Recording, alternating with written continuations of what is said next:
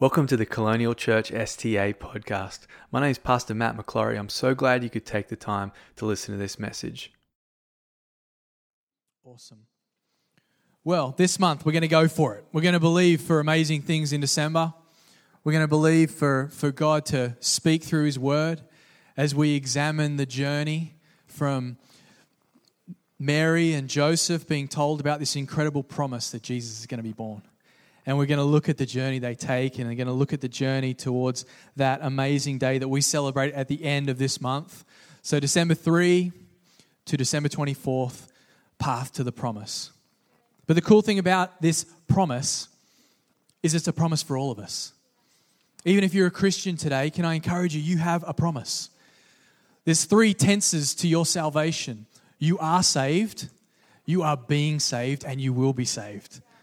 I just love that idea that even though we can examine this thing called the promise in December and encourage people to look at Jesus, even if we already have Jesus, we have the promise. We have this promise. Paul says you are saved. 2 Timothy chapter 1, you're saved and you're called to a holy life. It's a promise. Salvation is something you access by grace through faith. Amen? So not only are we saved, we are being saved. The outworking of our salvation, our dynamic salvation, our sanctification, us becoming more Christ-like. We are being saved. 2 Corinthians chapter 2, for we are the pleasing aroma of Christ among those who are being saved. And ultimately, we will be saved. Ultimately, we will be saved. The fulfillment of our salvation, the hope of our salvation, future salvation, the completion of our salvation. Paul puts it this way, he says, Romans 13, our salvation is now nearer than when we first believed. So we are saved, we're being saved, and we will be saved. That's our promise. Let's not get into this mindset where like Christmas is just that time where we sort of examine this historical data and look at a historical figure. No. As people of God, we have a promise. That's our promise. But we should never lose sight that this promise is for others as well. I think that's what Christmas is ultimately about for Christians. It's about taking just another opportunity to point as many people to Jesus as we can. As many as we can. As many as we can. The very nature of the gospel of grace is that it's inclusive. It's about inviting people in. It's not for the church or the chosen frozen. We don't do all this just for us. We'd get a smaller building. We'd buy our own chairs. We'd keep it small. But the reality is someone hasn't seen the promise yet. And whilst one remains, we will do church. We will believe for bigger things. We will believe for God to do more in our city. We will believe for more people to be reached. There's a promise for people, and there's people out there who don't know about it yet. But this promise didn't just arrive at Mary and Joseph's time. When they showed up on the scene, it's not like, there's the promise. This promise of Jesus coming to earth was foretold a long time before Mary and Joseph. It actually began with David. It was first spoken from God to David. It's called the Davidic covenant. It's important for us to understand this. But it's very important because God promised David that he would make his name great, and that he would raise up someone from his line, from the throne, from his throne, his chosen one, and that person would rule forever. And then in Isaiah, he confirmed it. And it always gets quoted around this time of year, Isaiah chapter 9, verse 6, and it's important because we as Christians, we believe this is what was prophesied in the Old Testament about what was going to come. And he said, to his people a child would be born, a son would be given, and the government would rest on his shoulders. The reign of his kingdom would know no end. He would rule forever. And just a couple of chapters later, it talks about a shoot that would rise up from the stump of Jesse. And Jesse, of course, was David's father. He would rise up in chapter 11, verse 1. He says, out of the stump of David's family will grow a shoot. Yes, a new branch bearing fruit from the old root.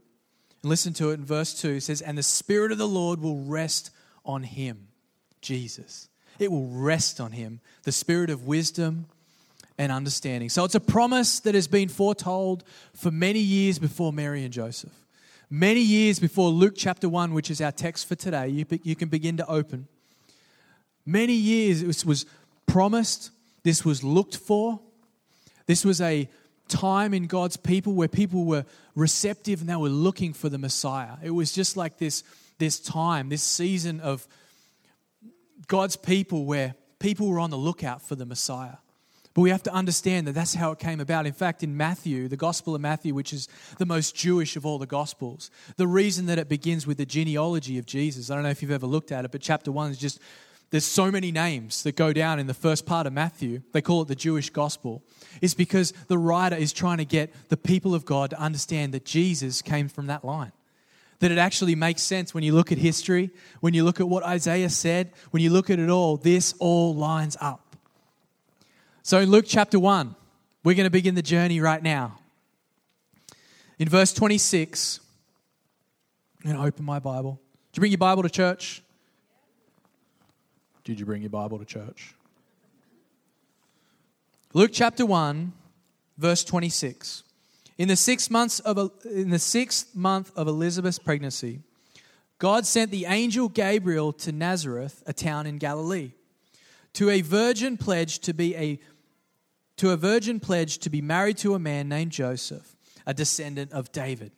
The virgin's name was Mary. The angel went to her and said, "Greetings, you who are highly favored. The Lord is with you." Mary was greatly troubled at his words and wondered what kind of greeting this might be. But the angel said to her, "Do not be afraid, you have found favor with God. You will conceive and give birth to a son. You are to call him Jesus. He will be great and will be called the Son of the Most High. The Lord God will give him the throne of his father David, and he will reign over the house of Jacob forever. His kingdom will never end." "How will this be?" Mary asked the angel, "since I'm a virgin?" Valid question, I think. The angel answered, "The Holy Spirit will come on you, and the power of the Most High will overshadow you." Remember that word, overshadow. We're going to look at that in a moment. "So the Holy One to be born will be called the Son of God. Even Elizabeth, your relative, is going to have a child in her old age. And she who is said to be unable to conceive is in her 6th month. For no word from God will ever fail." "I am the Lord's servant," Mary answered. "May it be to me according to your word." Then the angel left her. Let's pray. Lord, we just thank you right now for the power of your word tonight. God, thank you that we can stand tall on it. Father, thank you that we can look at these gospel accounts and understand that it was your plan all along. That this promise was your plan all along. And that ultimately, God, we can rest knowing that you brought Jesus to earth for us. And God, I just pray that we would learn something new, something fresh tonight, something would be imparted into our lives and our hearts, Father, that would just change us, God. Holy Spirit, we say you're welcome here. Lord, refresh us. Come into our lives. And we all said together, Amen. So this promise is God's invitation. That's the main theme of my message tonight is this. God's promise is our invitation. God's promise is our invitation. His promises are ultimately an invitation for us to be a part of the miracle. Does anyone believe that tonight? When God promises us something, I want us to get this, church. When He gives us a promise, what it really is one big, beautiful invitation wrapped up and given to us. An invitation to be a part of His miracle. An invitation to play a small part in this amazing salvation work that God does. So this is what happened in Luke chapter 1.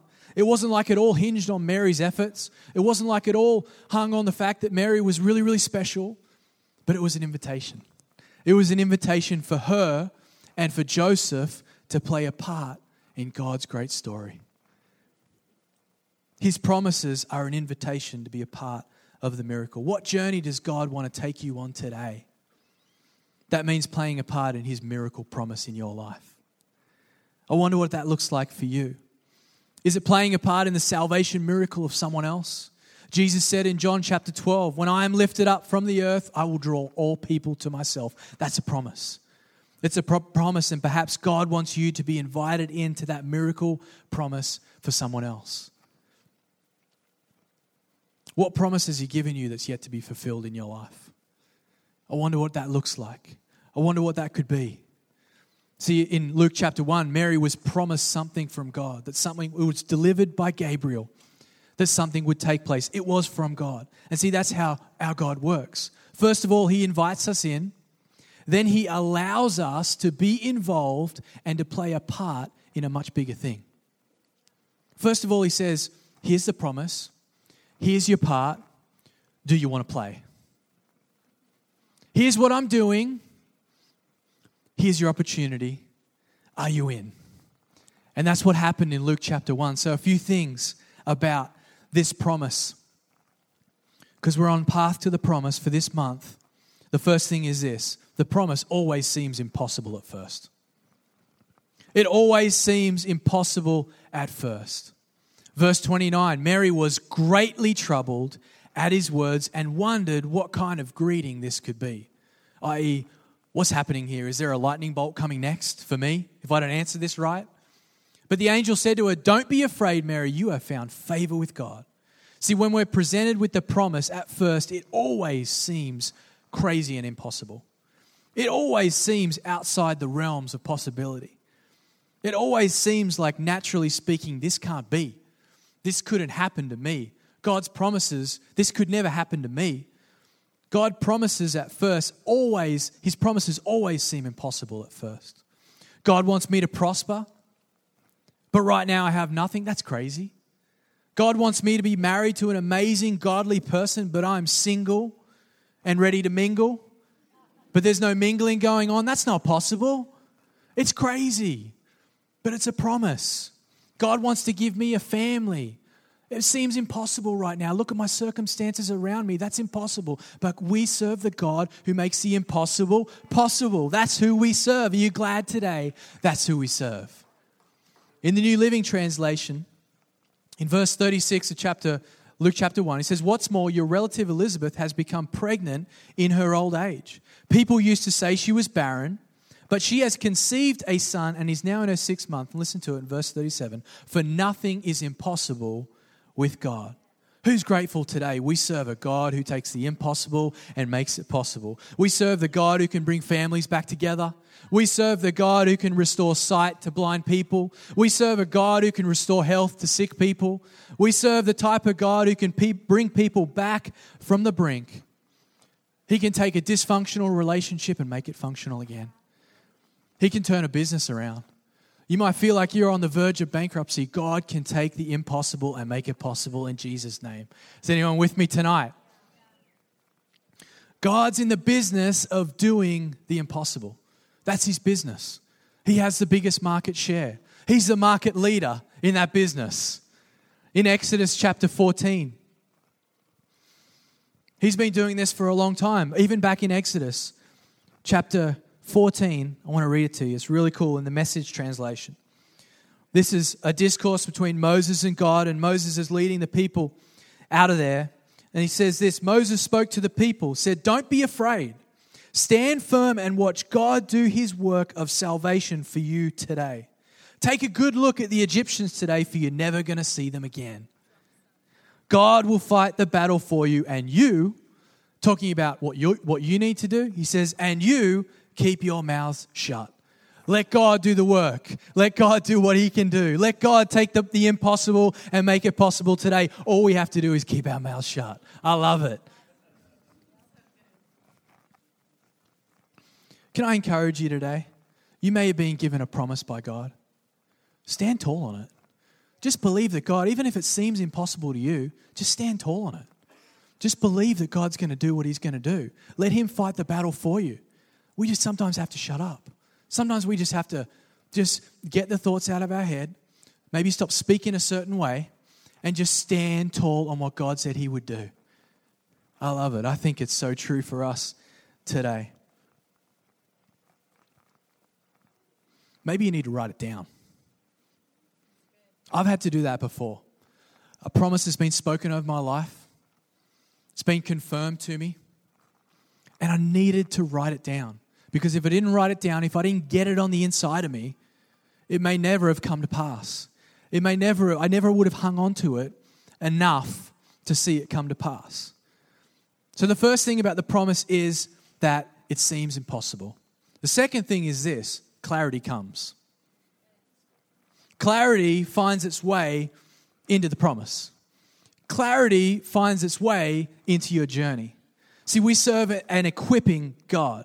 The Bible says He never leaves us nor forsakes us, but He delights in giving His children good things. God provided the necessary detail for her assignment. In verse 35, the angel answered, "The Holy Spirit will come on you, and the power of the Most High will overshadow you.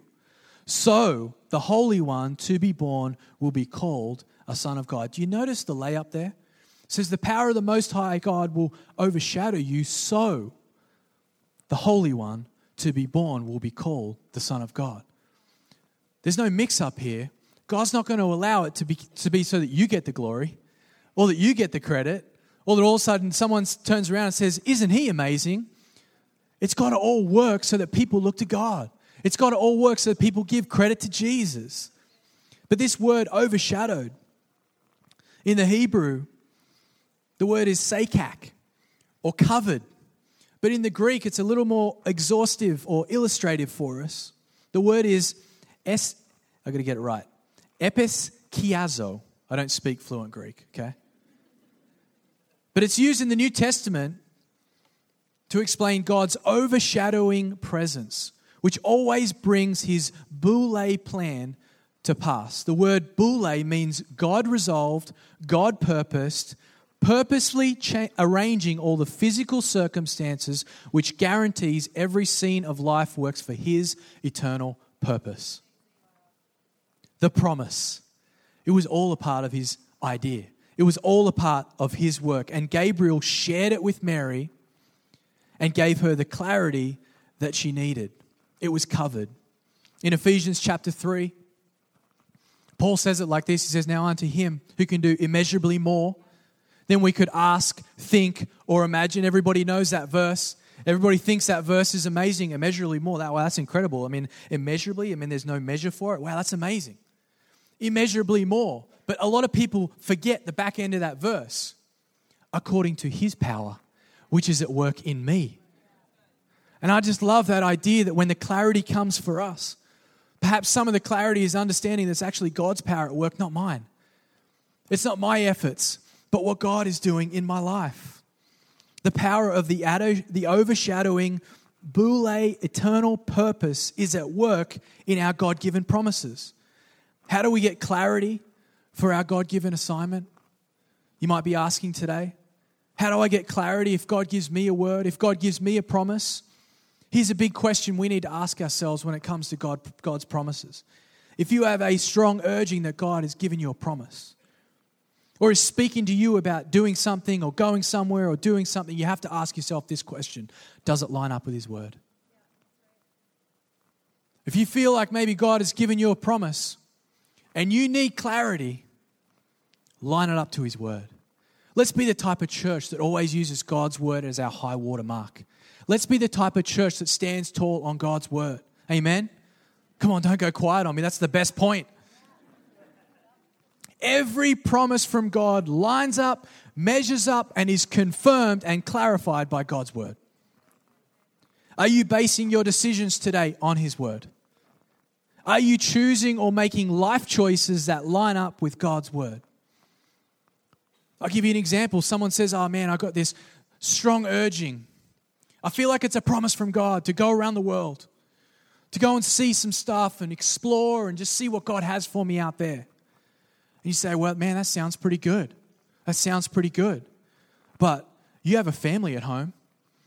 You have 2 or 3 kids that you need to put through school.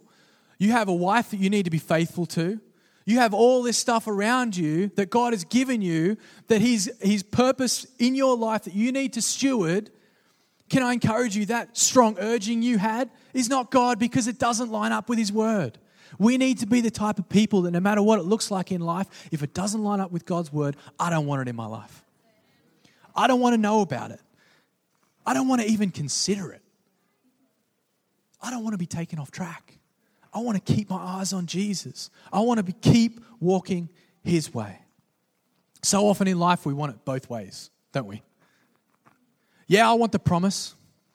Yeah, man, I want the promise. I'm going to stand in the stadium while the worship is, I want the promise. And then I leave the stadium or the conference. I listened to this awesome message one time by this guy called Paul Scanlon. You may have heard of him. He preached this message at Hillsong Conference called The Conference God. The Conference God. Because it's easy just to go from conference to conference to conference to conference and serve that God and forget about everything else that's going on in your life. But it's real. We need to understand that God's word is the be-all and the end-all. I want the promise, but I know it's real for me if it lines up with His word. Amen? Mary did. She said this, may your word to me be fulfilled. May your word to me today be fulfilled. The third thing about the promise, the first is that it's impossible. The second is that we get clarity. And the third is this, it requires a response. You know, in church life, as a pastor, dealing with people, leading people, pastoring people, being involved with people, and occasionally having to step out in faith and speak to someone. One thing I've realized is that dealing with people or pastoring people is extremely delicate. It's intricate, and let's be honest, sometimes it's just complicated. Sometimes we're just complicated people. Can we call a spade tonight? Sometimes we can be complicated. And sometimes I've figured out there's all these litmus tests as a pastor you can use. You can sort of just, the more you deal with people, the more you realize there's some litmus tests. And one of them is this, sometimes when you have to step out in faith and encourage someone, maybe help them a little bit, say, hey, you need to see it this way because I think this is going to help you in your future. You know, maybe you need to step out and actually say, hey, look, this may not be good for you and your family. But one thing I've noticed is this. The most important thing is the response. When you say something to someone, especially in church life as a pastor, I've always find myself coming back, I'm going to just have to wait and see what the response looks like. See what the response is. See, God never wants us to react to Him. He wants us to respond to Him.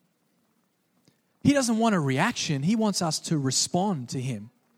When we get offended, when something sort of comes at us from left field or, just it doesn't feel right, we react. But God wants us to respond. And when it comes to God's promise and His invitation, think about an invitation. Someone invites you over for dinner. Someone invites you to an event. Someone invites you to a family thing. You respond. You respond to that invitation. And that's what God does with His promises. He invites us to a response. I love Mary's response. It's so simple. Confident. She knew exactly what she was doing. I love it. She said in verse 38, I am the Lord's servant. May your word to me be fulfilled. What a response. God brings a heavenly invitation into Mary's life and into Joseph's life. But there came a time when she had to decide. She had to bring her spirit into alignment with God's will. That part was her response to the heavenly invitation. The best possible response is obedience. The worst possible response is unbelief. In this part of Luke, Gabriel, he quotes Elizabeth's pregnancy. How she was 6 months into it, she was unable to conceive, but God did the impossible. But if you go back and read it, it played out a little differently for Zechariah, who was Elizabeth's husband. It plays out a little differently. You see, he was a priest. He was in the sanctuary. He was right by the incense altar, and the angel came at that time. I mean, he was right in the sweet spot. He was inside the sanctuary, and they were all waiting outside for him. And the angel appeared to him and said some incredible things to him. Said things like, you're going to have a son. Your wife's going to conceive. His name's going to be John. He's going to bring joy to people. He's going to be amazing. He's going to get people ready for the Messiah. I mean, could you imagine that? Could you imagine just having that explained to you as part of the miracle? But see, Zechariah's response was different. Listen to his response in Luke chapter 1, verse 18. Zechariah says to the angel, how can I be sure this will happen? I'm an old man now. He points to his circumstances. He says, I'm an old man now and my wife is well along in years. But the angel said to him, and I love this, I just do this when I read the Bible, I kind of just picture maybe how they're saying it. The angel Gabriel says, I stand in the very presence of God. It was He who sent me to bring this word to you, the good news. But now, since you don't believe what I said, you will be silent and unable to speak until the child is born. For my words will be certainly fulfilled at the proper time. He had a spirit of unbelief. And when it comes to our response to God's promises, team, you can come back up. When it comes to our response to the miracle, I believe we have two options. We can respond with obedience, or we can respond with unbelief. And unbelief points to our circumstances. Unbelief points to the things around us that indicate that this can't take place. That's what Zechariah did. He started looking around. He's like, man, I'm old. Not only am I old, but my wife's old too. Have you looked at her lately? Angel Gabriel? She's old. I'm old. He didn't respond with belief. He responded with unbelief. And I truly believe there's a lot in the Gospels that Jesus comes at when it comes to the religious leaders about unbelief, when it comes to God's promises. Zechariah chose to focus on what he didn't have, not what on God could do. I wonder if you could just lift your eyes today and get the heavenly perspective on your life. What would change? How would it look? Instead of finding yourselves down in the shortcomings and what I don't have, what if we focused on what God can do? Am I preaching to anyone tonight? You focus on what God's doing in your life. It'd be so easy to say, well, there's just nothing going on. There's just nothing happening. You know, I feel a void. I feel like there's not enough moving parts right now. There's not enough activity or whatever the circumstance might be. But can I encourage you, friend? God's given you a promise. We need to have the heavenly perspective. The heavenly perspective looks like this. It says you're saved. The heavenly perspective says you have Jesus in your life. That changes everything.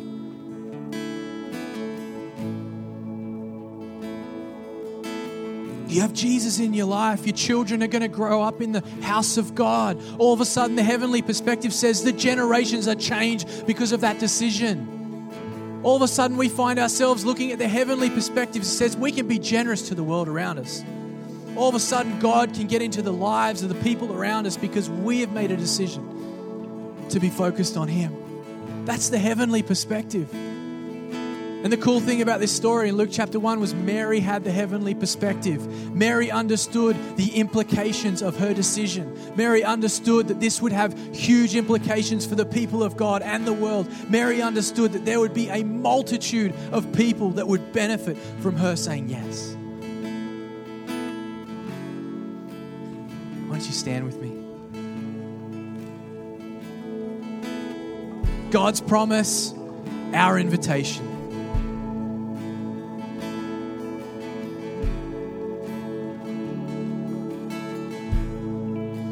We're going to sing.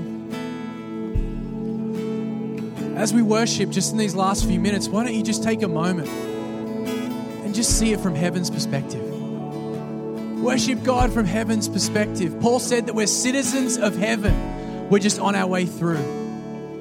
Imagine if we change the lens a little bit in our lives. How would things change? Come on, let's sing. Let's go. Thank you for listening to this message. We pray it bless you greatly. Please visit us at www.colonialchurch.life for more.